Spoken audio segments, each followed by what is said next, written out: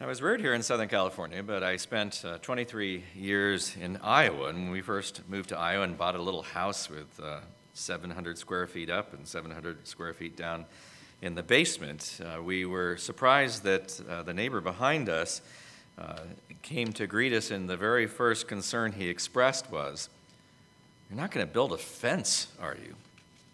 In Iowa, it's a strange thing for us, for Californians to realize, is they don't put fences, whether they're chain link or wood or walls made of cinder block or something like that between the houses. And in fact, they want to be neighborly, and they want to see you out in your yard and want to come over and talk to you and find out what's going on in your life and be there for you.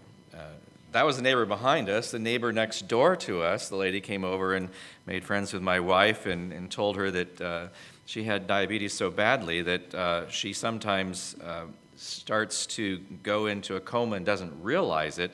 But she says there's a moment there where could I phone you and you come over and I'll show you my refrigerator and there's some orange juice in a glass there. Have me drink the orange juice right away or else I might have a serious problem. And it happened several times where my wife got the call, had to run next door and help her. It's interesting in that culture, we get involved in each other's lives. We know each other's children. We know everybody's business. We seem to want to be helpful. I can remember the first really big snowstorm we had.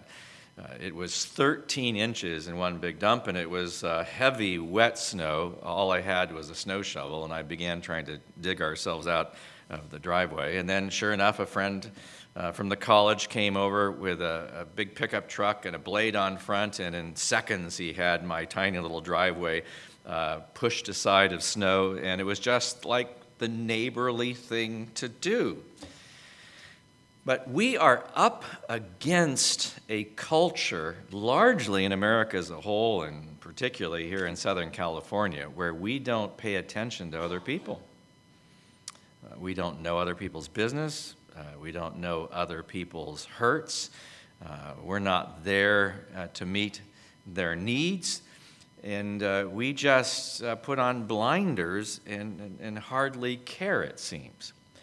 And as we've been working our way through the book of Galatians, we've come to Galatians chapter 6. And in the book, Paul has been writing to them about the various problems they're having, becoming confused by Judaizers who've told them that the faith that they had in Jesus Christ is not enough, and they should be scared because they need to receive circumcision, which none of them want to do. They're Gentiles, they're adults, they don't think that would be comfortable, nor do they want to adopt the dietary restrictions of the laws of Moses. They don't want to add to the faith that they expressed in God a performance-based relationship. They're completely confused.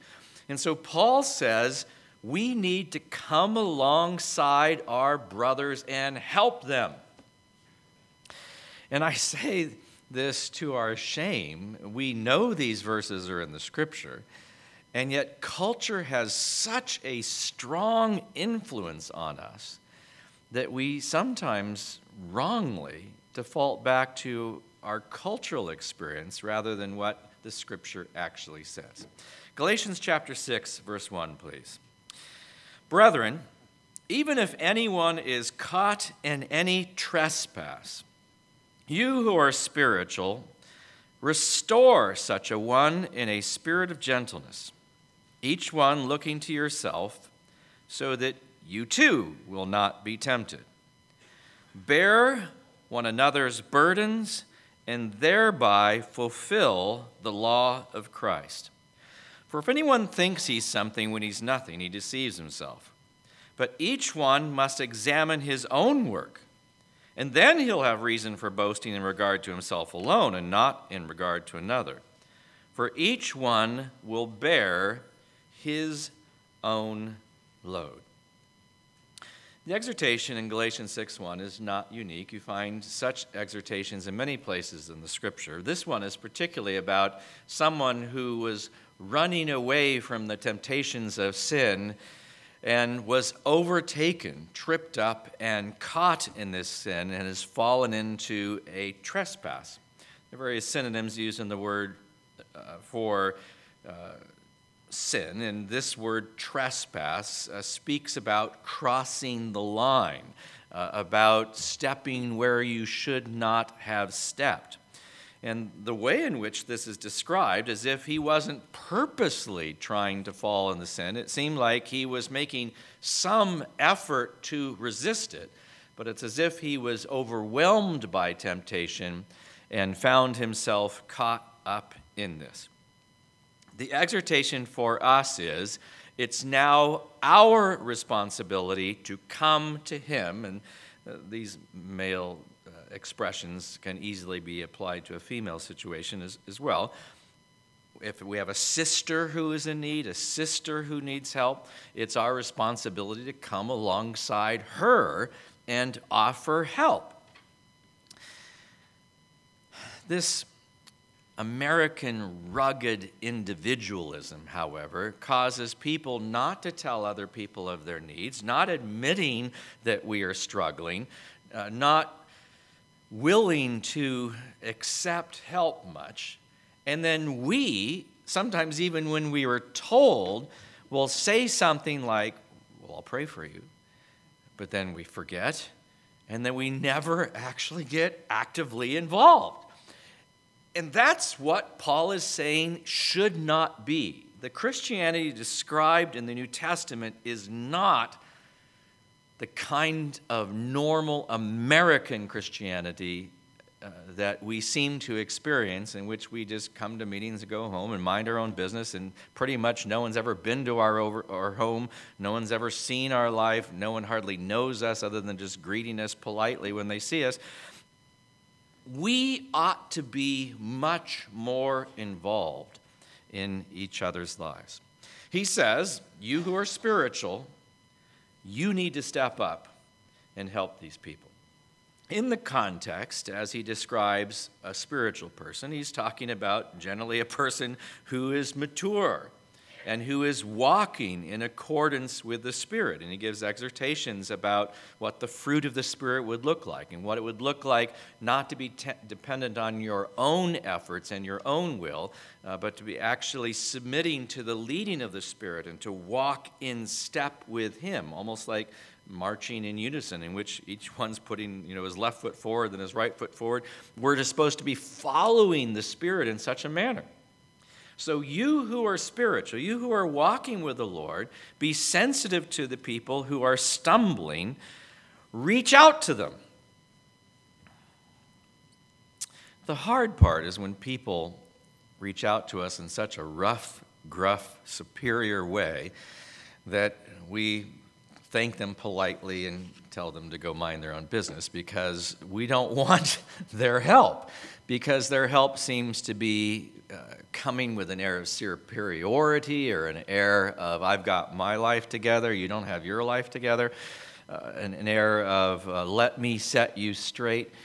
He's saying, don't do it in that way at all. Come with gentleness and humility. That kind of reminds me of one of the favorite invitations we've ever heard Christ make. Keeping your finger here in Galatians 6, would you turn back with me to Matthew chapter 11 and remind ourselves of his invitation to let him work with us as we yoke up with him. This is Matthew 11, beginning with verse 28. Come to me, all who are weary and heavy laden, and I will give you rest. He seems to have a fairly open invitation. It could be referring to come to him for forgiveness of sins and to receive salvation.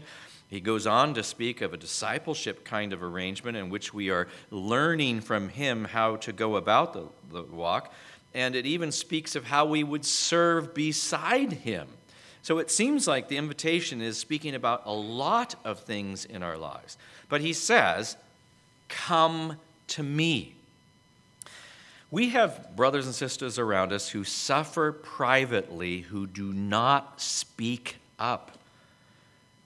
Elders, for example, would be happy to come along and help people if we only knew. Somebody has to say something because we're not omniscient. And so we need to know who needs help, and we need to be the kind of people who will ask for help. And that is, again, an American thing where we say, like, I can do this myself, like lifting things. Have you ever tried stupidly to lift something that's way too awkward, way too big, and you find out, I can't do this by myself, but I don't want to ask for help. Someone magically needs to come beside me and help me in this.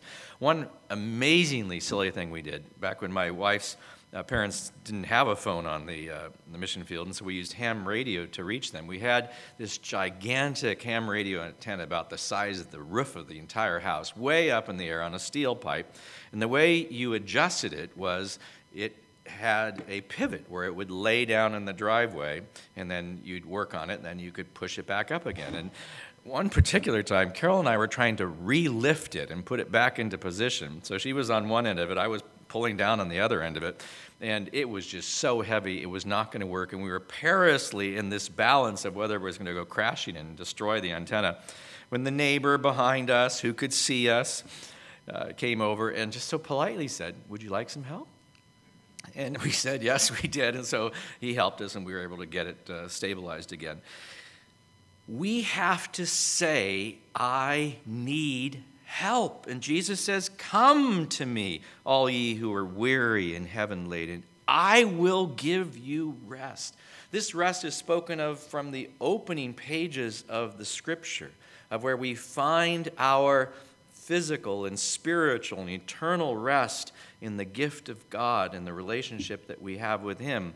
He says, take my yoke upon you and learn from me, for I am gentle and humble in heart.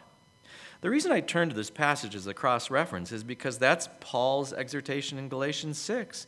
When we're restoring a brother or sister, we can't come with an air of superiority or an air of condemnation or an air of judgment. We come like this, gentle and humble in heart. When he says, yoke up with me, he's speaking of the practice they had, where if you had a 2-oxen team that was going to pull the plow for you, and you had a young ox that had not yet learned how to do that, you take one experienced ox off and yoke up the young ox with the experienced ox, and together they'd pull the plow, and the young one would learn how that is done. And Jesus, using this picture, says, yoke up with me. Pull together along with me. I'll show you how this is done. Take my yoke upon you and learn from me. Then notice he says, and it won't be bad, because I'm gentle and humble in heart, and you will find rest for your souls. My yoke is easy. Another way to translate that word is kind. My yoke is kind. My burden is light. And so he says, it will not be overly burdensome to please me in relationship with me in living this life if you will go through life yoked with me.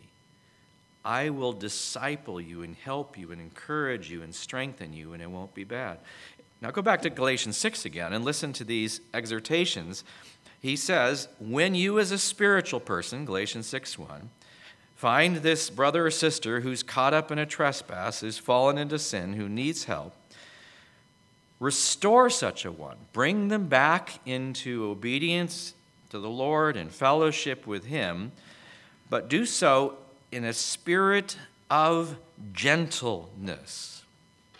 Isn't it interesting that when we speak to people who have done something wrong, we tend to have an edge to our voices in which it comes across in a harsh manner, and the person is less likely to be so open, and they begin to close down, and you see the body language and the eyes avert, and And you can sense they're not very receptive to what's going on. He says, a spirit of gentleness, but be careful that you don't get pulled down. If you think of one ox in which the other ox that's yoked falls, what's more likely to happen? That the one still standing will pull the one up that's fallen, or that the one that's still up falls down with the one who's fallen? That's why Proverbs talks about picking your friends so wisely, because a bad friend is more likely to pull you down than you being able to keep him up. And so he says, be careful, look to yourself so that you too will not be tempted. That means that the kinds of hedges we set up for ourselves, the kinds of barriers and protections that we set for ourselves, ought to remain up. Sometimes we need to bring someone with us so we don't do this by ourselves, so that we have a helper alongside and the two of us can be strong together. Sometimes this means that we have people nearby who can call for help. Often it means if you're talking to someone, the door needs to be open. You can't be like shutting yourself down in a private place and having conversations about very delicate things. It's not wise. So he says, take precautions to protect yourself so that you too will not be tempted. But he says our responsibility, verse 2, we are required to bear one another's burdens. In this paragraph, there are two terms, one called a burden here in verse 2, one translated load in verse 5. These are speaking of different values of weight. In verse 2, where he says we're to bear one another's burdens, this is considered to be a heavy, excessive weight that no one should have to bear by himself. We have tragedies like that happen. We have people who have been knocked completely off their feet emotionally, mentally, spiritually, and need great help. And it is our obligation, our requirement to come alongside and help a person like this. Since there is a tension within this entire book about those who are trying to keep the law in order to gain favor with God, compared to those who are walking by the Spirit, he says, this actually fulfills the law of Christ. This is actually doing what the law would have prescribed, but not doing it because of the law, but by doing it because of the leading of the Spirit. You are pleasing Christ according to the law of Christ when you carry out these kinds of requirements. It's the principle of love that is taught by Jesus, the love one another, so that if we say with our mouths we love one another, then we need to reach out and help each other, thereby fulfilling the law of Christ. Psalm 55:22 says, cast your burden upon the Lord, and he will sustain you. He will never allow the righteous to be shaken. And in many cases, as we cast our burden upon the Lord will send to us a real-life person who can be of great encouragement to us. Sometimes even something as simple as a kind word and a hug can mean so much to us. Or saying, for example, I know how you feel. I've experienced things like this before. Recently in our assembly, we had a father, a husband, who came to know the Lord. It was a business arrangement where the parents of one of the brothers in our assembly needed in-home care, and this brother I'm talking about, ran an in-home care business. He didn't know the Lord. He was part of a large church organization all over the world, but not a true believer. But as the brother in Christ in our assembly shared his faith with him, he led him to the Lord.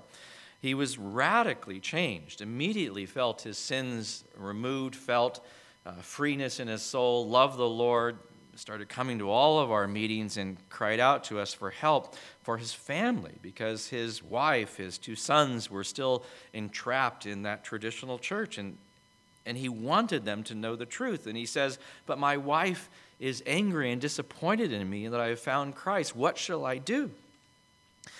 And I talked to him about the passage in 1 Peter where it's just the opposite, where the wife was saved and the husband was not, and where the exhortation is for the wife to win her husband without a word by the way in which she lives. And he latched onto that and said, yes, that's what I'll do, as I will pray for her, you will pray for her, but I will live a life loving Christ in front of her and show her how changed I am as a person. And she became interested. And her first time stepping foot on our property was to come to one of our picnics where that seemed safe, and she was shocked that we were nice people. She thought we wouldn't be kind and opening and welcoming. Well, she had a huge problem. She was pregnant with a baby with a genetic abnormality that could be fatal. And so she asked us, even though she hardly trusted us yet, would we pray for her and her baby? And so we did earnestly. In fact, she even came out to one of our Wednesday night prayer meetings and heard us verbally praying for her and the ability to carry this baby. At 6 months, she lost the baby. And my wife, who also lost a baby, came alongside of her and said to her, I understand. I know how you feel. The interesting thing about that was when my wife needed ladies to come alongside of her, there were a number of ladies who had had miscarriages who came out of the woodwork to encourage her and help her go through that.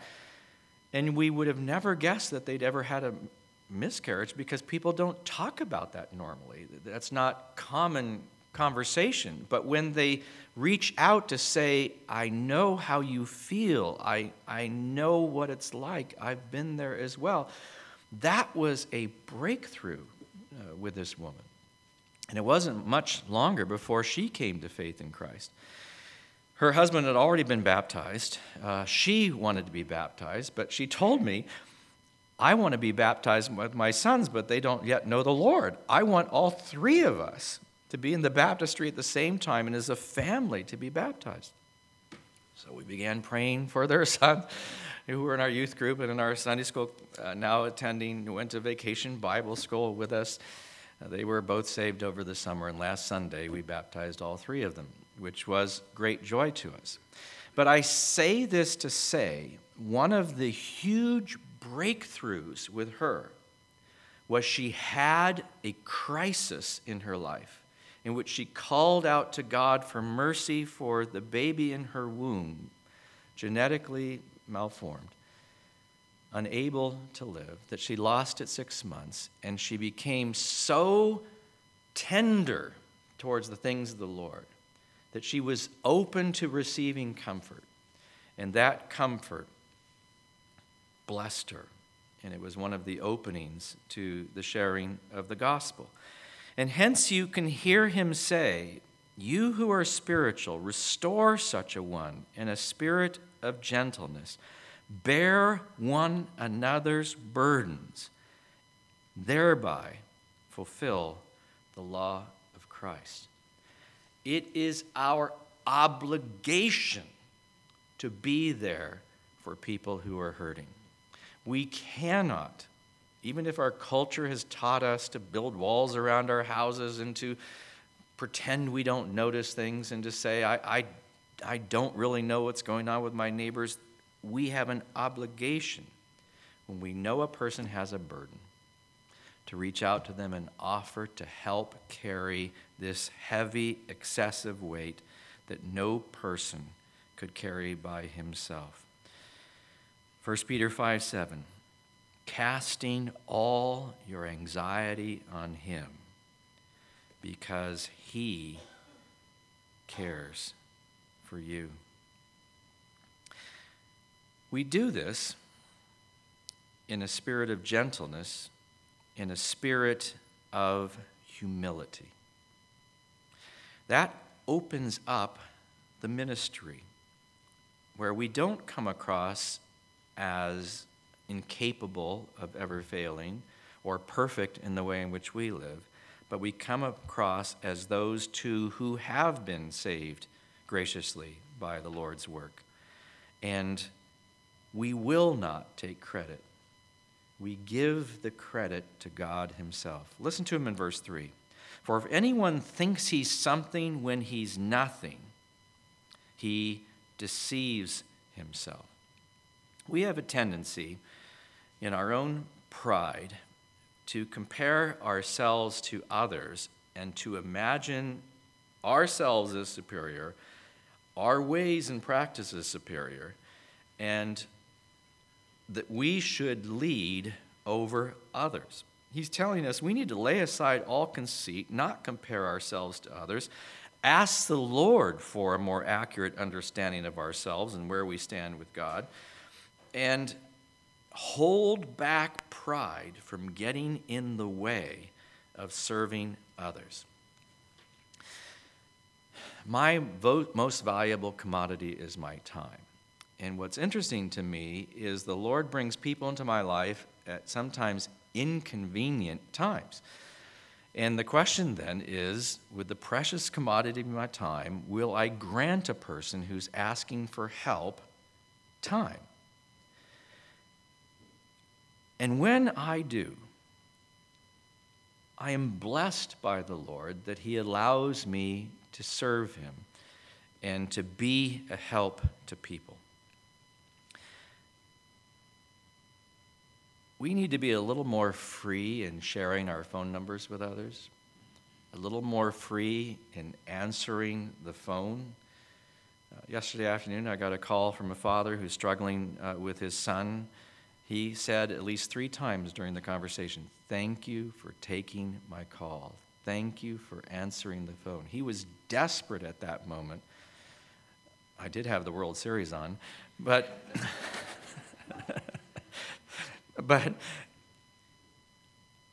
he was grateful that I was willing to meet with him for hours the day before and listen to him cry out for help and to give him help and wisdom. And then we texted back and forth quick answers to some of the problems that he was seeking.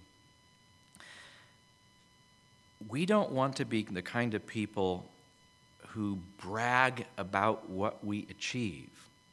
We don't want to say, "This is me, this is what I have done."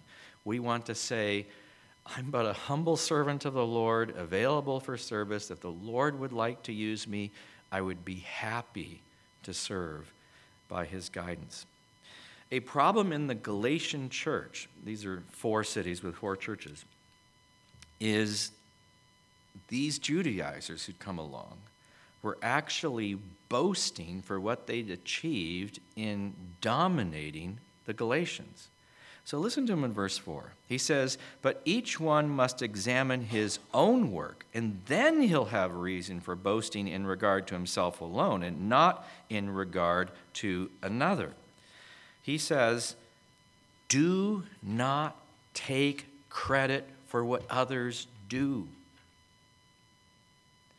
We have a tendency to do that. We have a tendency when we tell a story to, I was talking to a fisherman an hour ago, and I saw the picture of the fish, so they're really a large fish. But we have a tendency to exaggerate, just like fishermen may exaggerate the size of the fish they've caught.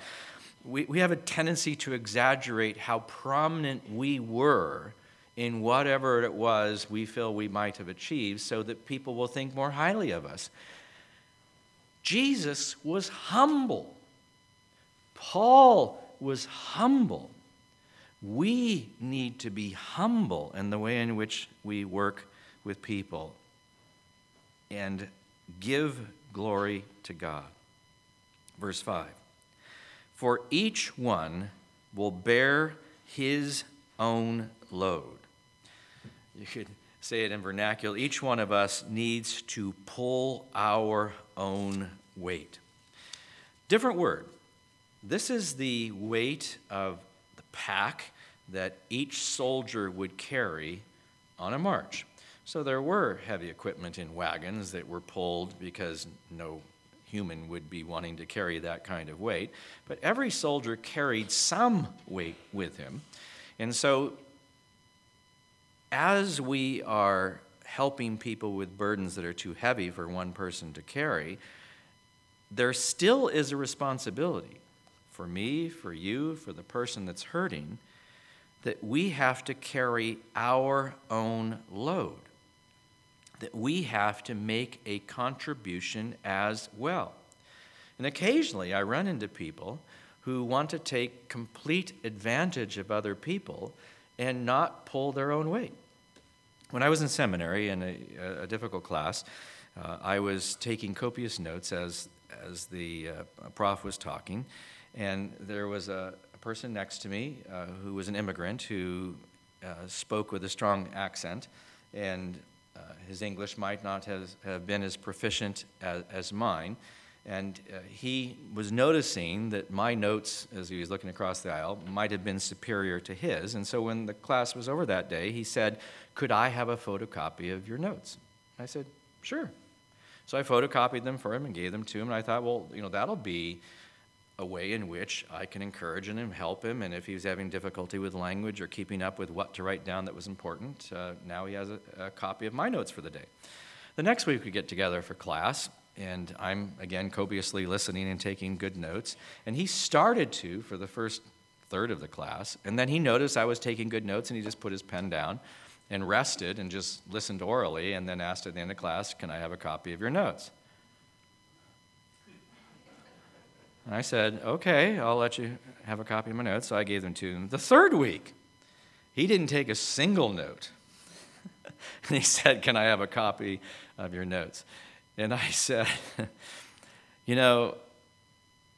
this is not the way it's supposed to work. I'm happy to help you if you will help yourself, but I don't want to be your note taker for you. I want you to do what we are doing, which is we can't take down everything that he's saying. That would be impossible. But we are interacting in our mind with what he's saying. We're distilling it. We're summarizing it, and we're writing down the most important concepts. That would be good for you too.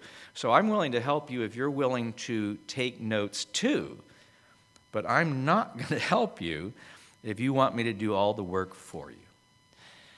In this passage where it says, "Each one will bear his own load," is a good contrary comment from the apostle to say, we don't want people to become so dependent on us that they no longer pull their own weight.